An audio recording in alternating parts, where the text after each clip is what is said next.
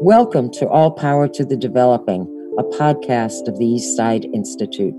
I'm Lois Holzman, co-founder and director of the Institute, and I want to tell you where our title comes from. The Institute is a center for social change efforts that reinitiate human and community development. We support, connect, and partner with committed and creative activists, scholars, artists, helpers, and healers all over the world.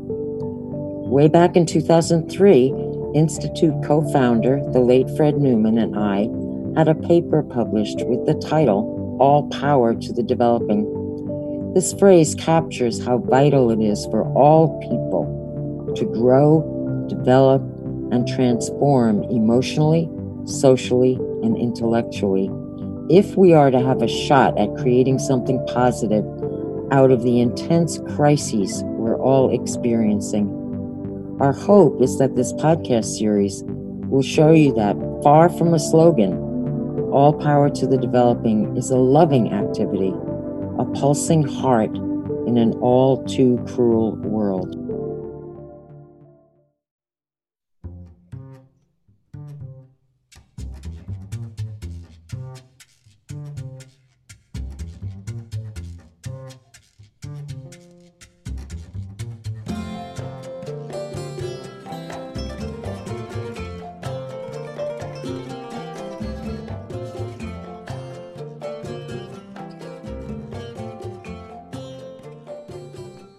Welcome to this episode of All Power to the Developing, where you're going to hear all about the unique program Developing Across Borders. I'm Lois Holzman. I'm your host for this episode, and I am thrilled to bring you 5 amazing, interesting global voices, all of whom are in Developing Across Borders groups, which are virtual international activities that focus on emotional and social development and community building. I am going to let each of them introduce themselves, but I will just tell you who's here.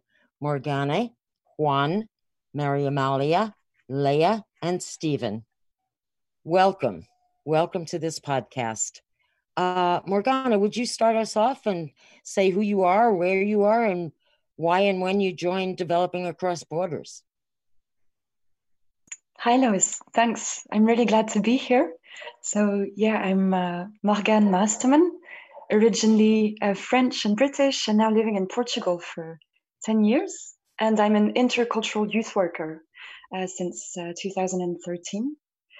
I've also been an activist most of my adult life for different causes. And I joined Developing Across Borders just over a year ago in May 2019. And it's been quite a journey. Thank you so much. And Mary Amalia. Hi, everybody. My name is Maria Amalia. I'm in Costa Rica. I'm a microbiologist and I work for the National Health System. For me, being part of this is find a way to develop in group. Just not individual develop, but group develop. Thank you. We'll talk more about that. Leah, tell us about you. Hi, everybody. I'm so happy to be here. My name is Leah, and I was born and I grew up in Serbia, where I am right now as well, accidentally. I have also lived all over Europe. And I met the Institute, I think, around 10 years ago, when some friends had the experience of the international class that then I really wanted to have myself. And I had it some 7 years ago, where I first got introduced to many of the projects that the Institute organizes and does. But I also had this experience of being part of seeing the groups in practice. Yeah. And that's when I remember thinking, I'm going to both be in groups and I'm going to both lead these groups once. And then I met Barbara Silverman, who suggested to some of us in the international class to organize a group. And we started one 6 years ago, and I'm still in it. And that was my journey. And other than that, I also work as an international trainer and educator in non-formal education. And I work in creating intercultural environmental situations for people. Great, thank you. Just to let people know some of the things that you're saying, Barbara Silverman is a very, very gifted and experienced social therapist, and she's on the Institute faculty. And in that capacity, she began, as Leah said, 6 years ago, to ask people if they would like to continue doing a emotional and social support group virtually. And Leah was one of the pioneers and stepped up and said yes. And at the moment, I believe there are 4 groups running. There's more than 30 people in them. There's other people being trained, and our assistant director, Melissa Meyer, is also leading Developing Across Borders groups, and there are several more in the works. So if you're interested, I will make sure that at the end of this podcast, I give you a contact so that you can find out more about it. Yes, Juan, let's hear from you. Hello, everyone, and thank you. I'm very thankful to be here with all of you. Yes, my name is Juan David Garzón. I'm originally from Colombia, and as Leah, been living in many different countries for the last 8 years, and I am a musician, music educator, and I do work as trainer and facilitator for different projects across Europe and South America. And I started in one of the social therapy groups, also led by Barbara Silverman, 2 years ago, almost two years ago, after my first PPLG conference, the Play, Perform, Learn, Grow conference, the first one in Greece, in Thessaloniki. And after seeing one of the social therapeutics interventions at the conference, I was very intrigued, and actually by one person that was involved in the group, in one of the groups, he was telling me more about it, and I was very intrigued and took contact actually also with Barbara Silverman and started my journey in one of these Developing Across Borders groups. Thank you, Juan. And Stephen, tell us about you. Hi, Lois. Hi, everybody. Thank you for inviting me, and happy to be here. So my name is Stephen, and I live outside New York City.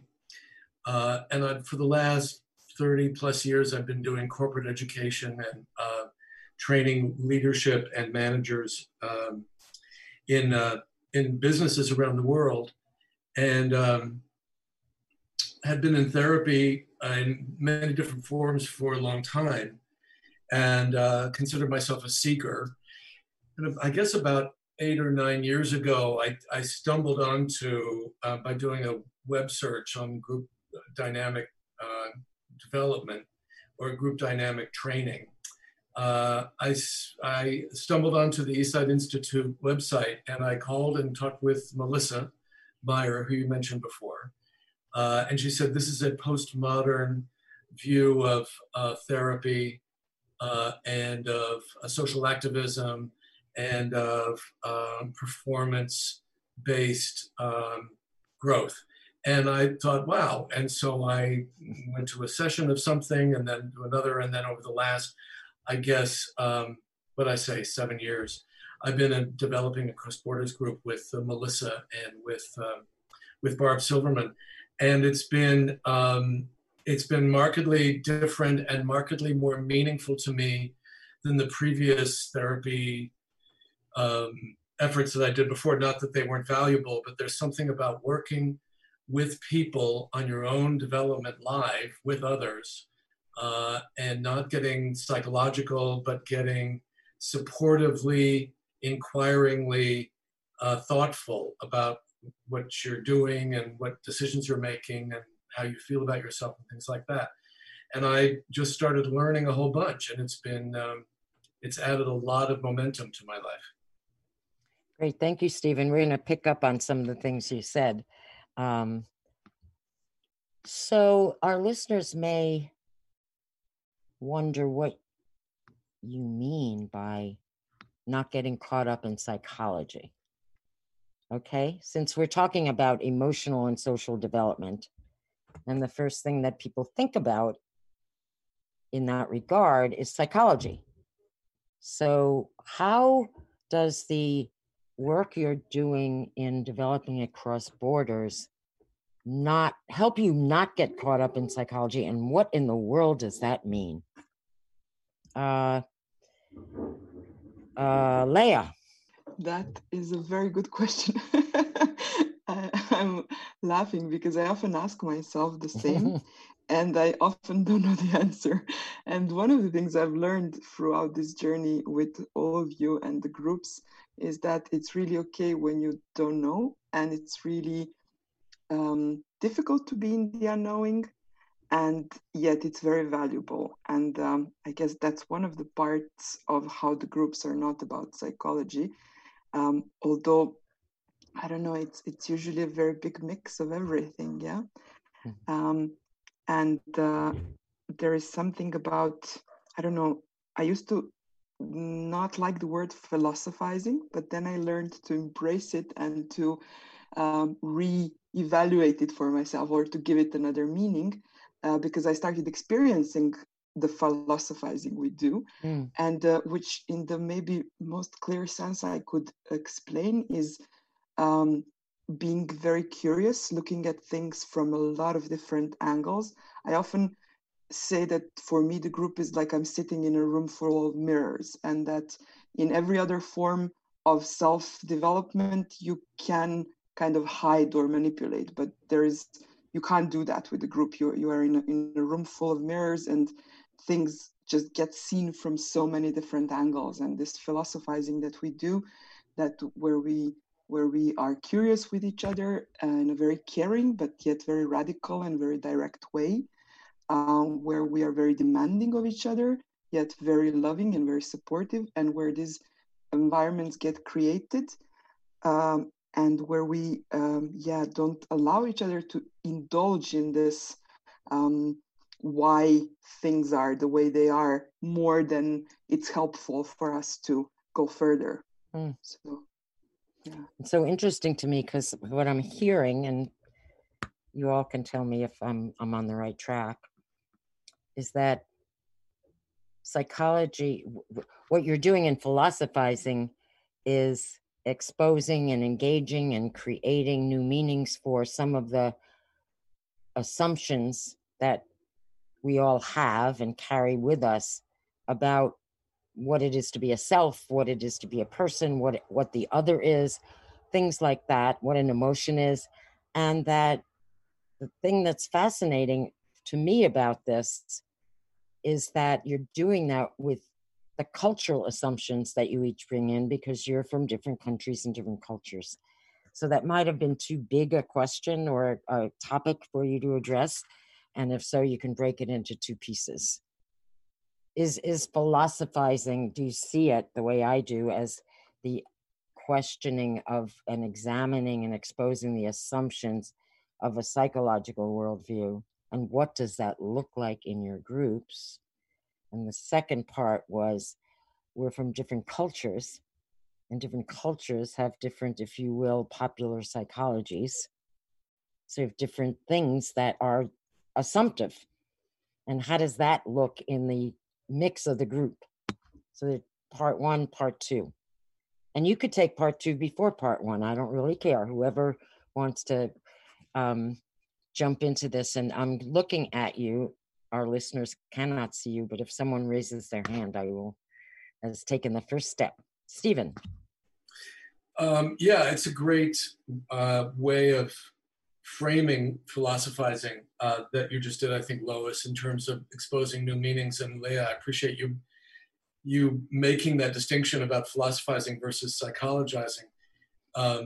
because it doesn't, I mean, I had to learn what we meant by philosophizing, because it's not academic or theoretical as much as it is, as you were saying, Lois, a method of asking questions and sharing meanings, with a particular emphasis, I would say, on the present and the future. So one of the things that does differentiate it from different forms of therapy that are really informed by Freud and analysis and introspection and all of that stuff, which can be very rich and fascinating and useful. What I've found particularly liberating is that we're just not talking about the past much. We just didn't talk about, I mean, I really wanted to rat through my story with people. And they talked to me about how meaningless that was, or how useless that was, and how I was bigger than that and different than that, from the philosophizing, from the inquiring point of view, as you're describing. So it was a process of discovering for myself about, oh, I'm not my past. I'm not, that doesn't contain me, that doesn't limit me, that doesn't define me, only if I let it. And so that's, for me, has been what philosophizing has been about. And just the other, on part two, if I may, that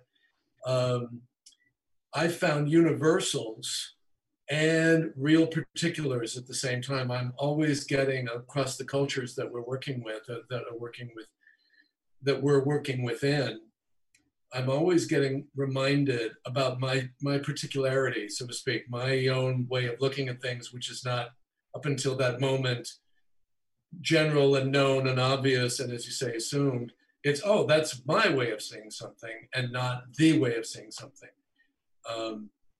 So the uniqueness of the cultures really comes through in our conversations.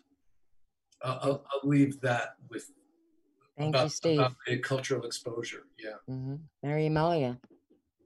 Yes, I want to say that the philosophical way of global therapy, I find a way to understand others in a practical way in an everyday situations, taking care of our difference, no? Understanding why we are different and accepting that difference to grow together, to make things possible in the everyday life. So I really love the practical way of global therapy. Can you or someone else give an instance of the practicality? Yes, like how can we deal with people that doesn't think the same as us, or doesn't like the same things that we like, or doesn't want the same things in life as we do? How can we deal with that? How can we find a way to work together besides that? And if I can build on that, I think one thing I really appreciate in group is building things with people I would not have met otherwise. People who are way older than I am, who live in other places, who come from a completely different background, and probably in another space, we wouldn't engage in a deep conversation. And in this case, and sometimes we don't even like each other. I mean, luckily, most of us like each other, I think, in our group, but it can happen that you don't really like that person, and you still will show unconditional, radical love and support for that person. And that to me is so, radical. And when you asked the second part of the question about the cultures, I was remembering my beginnings in group. And well, I'm an intercultural worker. I come from a bicultural family. So I thought I was okay with embracing interculturality. And I think my biggest culture shock ever was when I started group. But not with the different cultures that were there, but with how we dealt with that and how there was space for everyone to be there, regardless of who you are and where you're coming from and which assumptions we have, but also how we acknowledge them and bring them into the conversation without letting them trap us. And it's a really particular way of playing with the different levels of who we are, how others see us, who we want to be. And it's a language in itself. It's a culture in itself, almost. So interesting. Thank you. I'm thinking about the how people often will think that assumptions are like really bad things, and you shouldn't have any. And they don't think of it as they don't think of assumptions as wonderful building blocks to play with, to explore, to have others point out to you that you might have that and you didn't know it. And then everything like that is in the mix, because I don't think human beings can get rid of making assumptions. So I liked what you're saying, and I get a picture of it.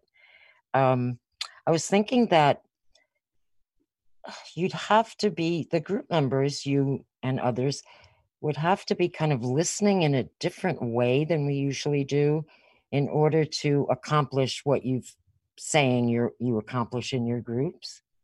And I was wondering, Juan, if you could speak to that a little bit, especially as a musician. You're very tuned into listening, and I'm just so curious as to what you think about as you're learning to listen in a new way. Thank you, Lois, for that question.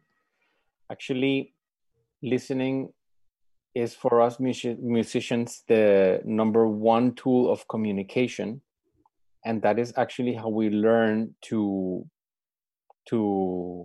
craft our art form, so to say. And when we perform music, we listen at the same time that we express our own voice. It's something that happens at the same time. It is in a synchronized way, and I think it actually has a lot to do with the dynamics of our group work, our social therapeutics. In my case, actually, I believe that I am more of a listener character in our group dynamic. And sometimes I feel actually that I have let's call it like that I don't have an ease at expressing my emotions through spoken word. Because I've learned, or that's actually how I developed in my early years, how to express myself, but more on a sound base. So for me, I am actually constantly having this inner conversation about how can I better express myself with words and with a language, with a structure of the language. And that is for me very difficult. And actually in a couple of months ago, we engaged on a group activity in which we would open up to the public and construct or build a group poetry exercise that we would be able to share with others so that others could understand the dynamics of the group.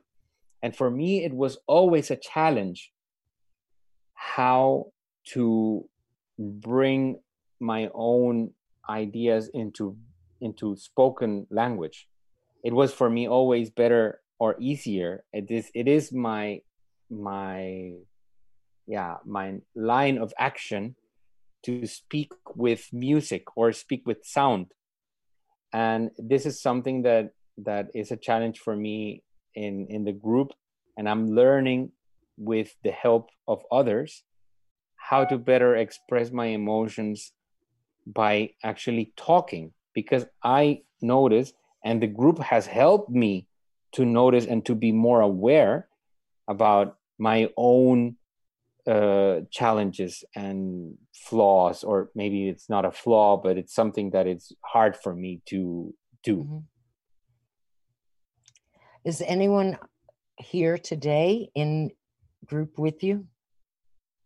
Yes, actually, Leah and Morgan are members of my weekly group, and I think they both understand very well what I'm saying. Yes, but I'm also liking to think back on times when we, together with you, invited you to express yourself in playing, and we would sometimes have Juan just improvise for us instead of speaking. And that's another part of the groups that I really, really enjoy, that we often play in very creative ways and use a variety of methodologies to express ourselves.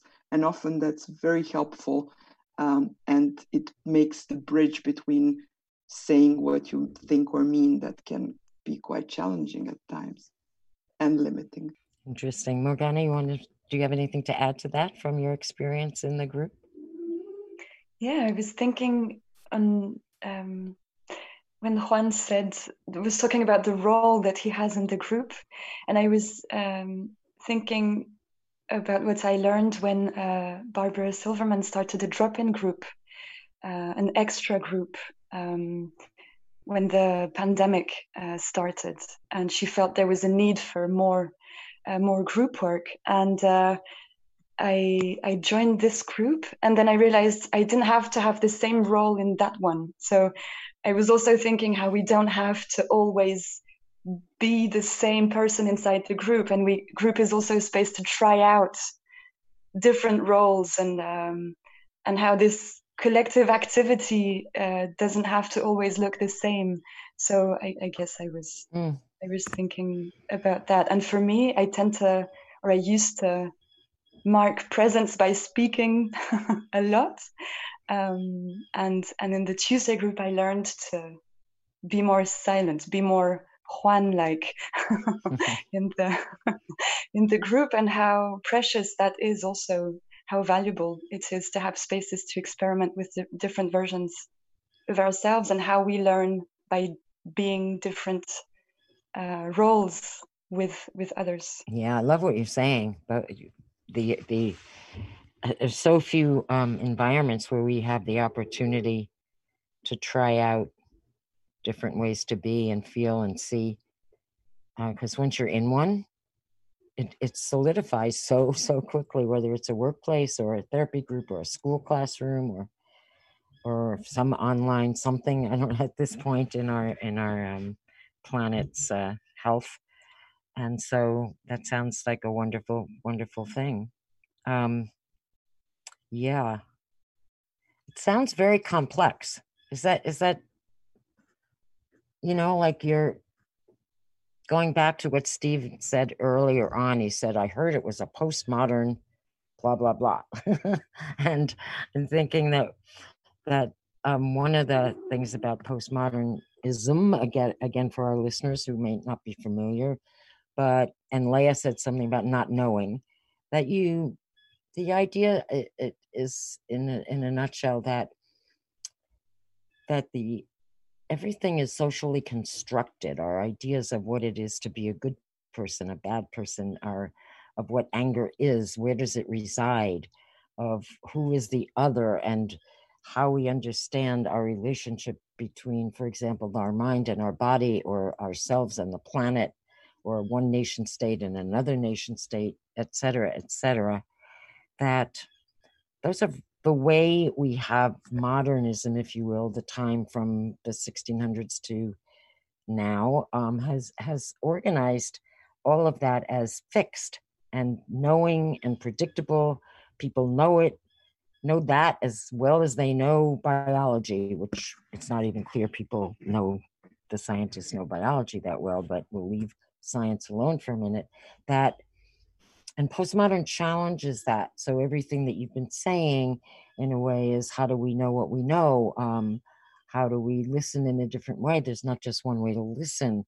Who is the other? And maybe I learn more about myself through other people rather than my listening to my inner voice, et cetera, et cetera. So all of that sounds to me like you are, in some very practical ways, learning to embrace complexity, the complexity and uncertainty of the world. And Mary Amelia, it looked like you're going to say something. Yeah, when I was hearing Juan, and I was thinking that it was very different for myself, because in Spanish, I'm a person that used to talk a lot. So when I go into the group and I have to speak in another language, I'm forced to listen more and to analyze more and to go deeper in the things that people are saying, not just judging. So I think that is part of the complex. Like, I come with my things and I got this opportunity to bring the things of the others in my life. No? So it's not just a superficial thing of therapy, no? It's a really deep work. And for me, one of the complex part is to build together. How can we imagine each other in this big dream of having something in common, something to go for it, and how from the place where everyone is it can give something to the rest. That is a very complex thing and a very interesting thing of the therapy. What you can give to others and how can you receive that to build something. Wonderful, interesting, complex. Morgana, and then I wanted to ask Steve to comment on that too. Go ahead, Morgana. I really love what you said about complexity, because I was going in another direction altogether, and I think that's it's a good illustration of what you were saying. And I think when I think of complexity in the group, it brings me more to not trying to solve things. I had a very problem-solving type of approach to therapy, and I think that was until now the most difficult and yet the most important lesson I got from group was we don't have to solve things. We can just be in them and be with them together.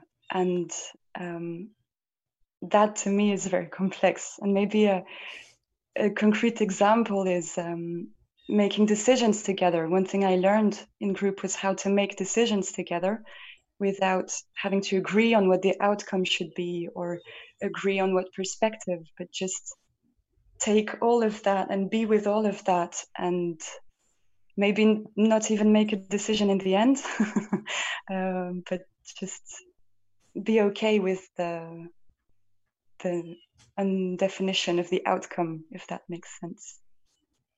Morgana, when you say that, do you mean that someone might say, I have to make a decision on what job to take, or how to help my mother who is sick, and the group then discusses it? Is that what you mean? Mm-hmm.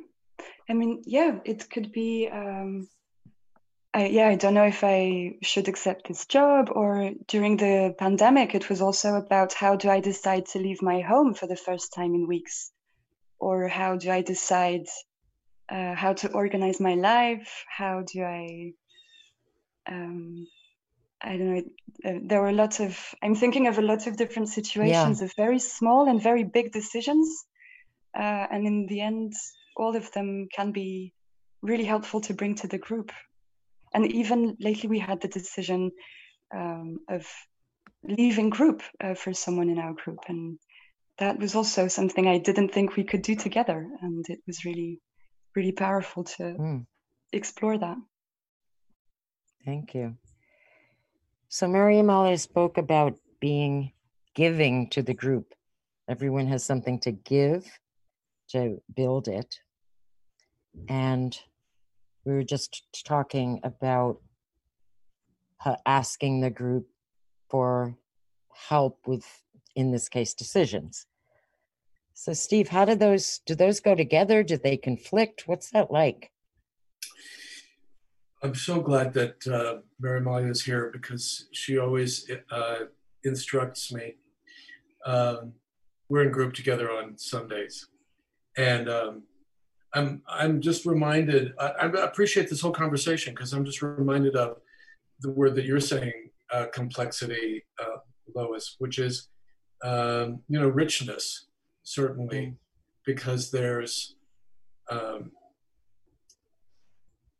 the different cultures we were talking about, and the fact of different cultures, and the vision that people have amongst each other in the group with each other of how we're so much bigger than we might think we are or we presented ourselves. And in group therapies that I've been in before, there's been a lot of focus on fixing my problems and releasing me from my past and trying to get just a lot of attention and focus and intensity on my story and what I'm doing and whether I'm doing it right or not and how much I need help and it's really been a cultivating experience for me of pulling me out of that place where I put my attention on my own thing so deeply and didn't include others and didn't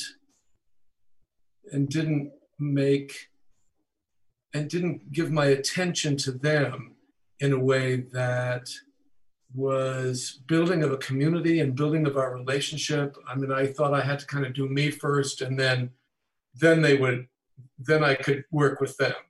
But just making a jump to focusing on others and listening to others has made it simpler for me to be me with them, if that makes sense. How does that, Steve or anyone, how does that help you develop emotionally? What you just described, how does that help you develop emotionally? I love to feel support by my group. And right now that is a very important thing in my life.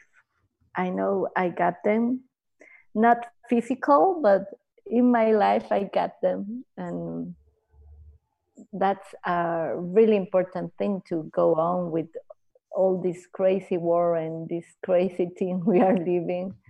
I know I got my group supporting me and holding my back, and that's really important thing, emotional thing. Thank you. I was also thinking about what you said about it sounds so complex, and it does. It's complex, and it's not like there is something that happens parallel. And I was also thinking how explaining it gets very complex because, and I've been doing that recently a lot, and I always make like an hour-long monologue, and then at the end I have no idea what I said. But I was thinking how this is often very much because it's so experiential. Like there is something so experiential about this, where things kind of get organized by the activity of doing it. And it gets really pragmatic and very concrete and very supportive, as Maria Amalia was saying. Like in my experience, the group was often very practically with me. Like I had difficult tasks at work that I couldn't complete, and people would organize and work with me day and night and help me finish them. Or I would have horrible anxiety in the morning and couldn't pick myself up, and somebody from the group would always call me in the morning and make sure to speak with me and support me in my day. And we did this for a lot of people in a lot of different ways.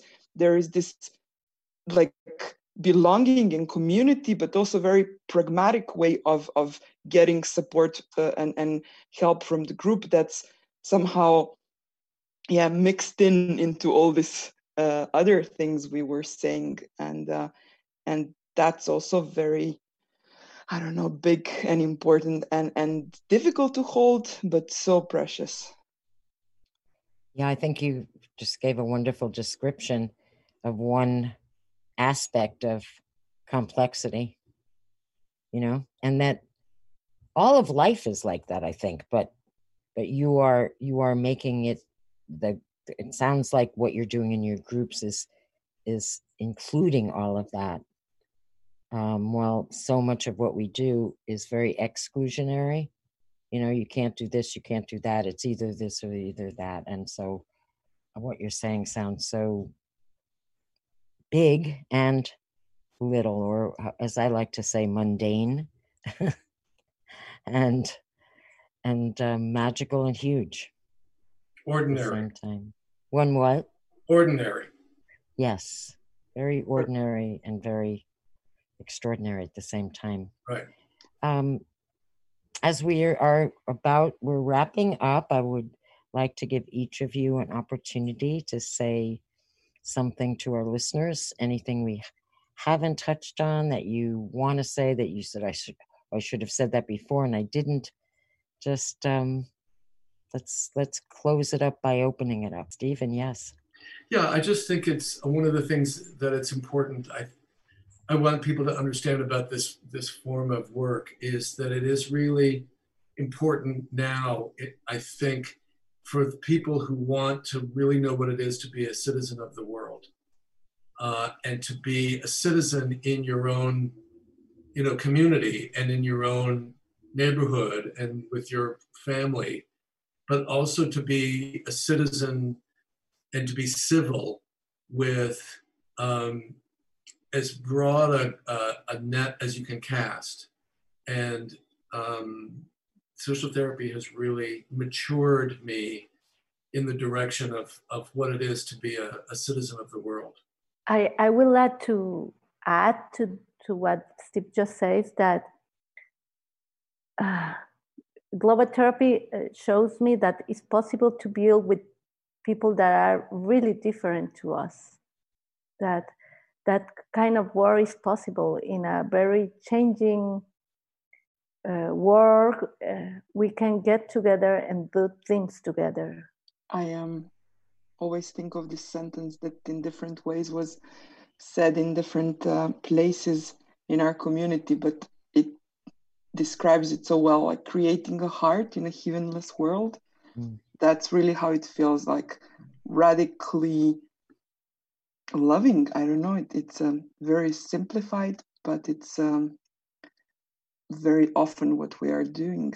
And I think I wanted to add one thing that I'm not sure transpires in what we've been saying, and it's that it's really fun.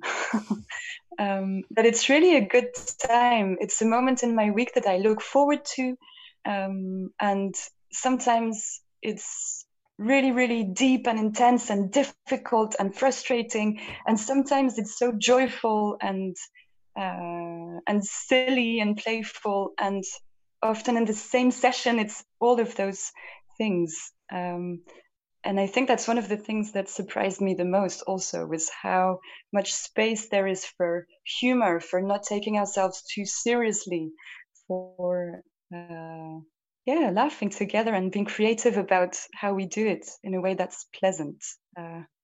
It might sound small, but it's so important also to be able to laugh at sadness and anger and difficult things, and to I think not take it too seriously is maybe the way that what I like about it, because that helps us find different ways of being too.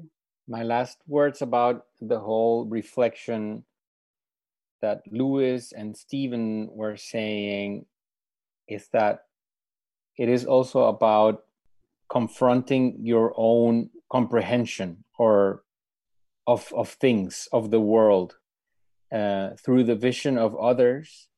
You have also the opportunity to debate with yourself, to confront yourself and the vision that you have and others. And by this deep listening, and also what Morgane was just saying about how sometimes it can be really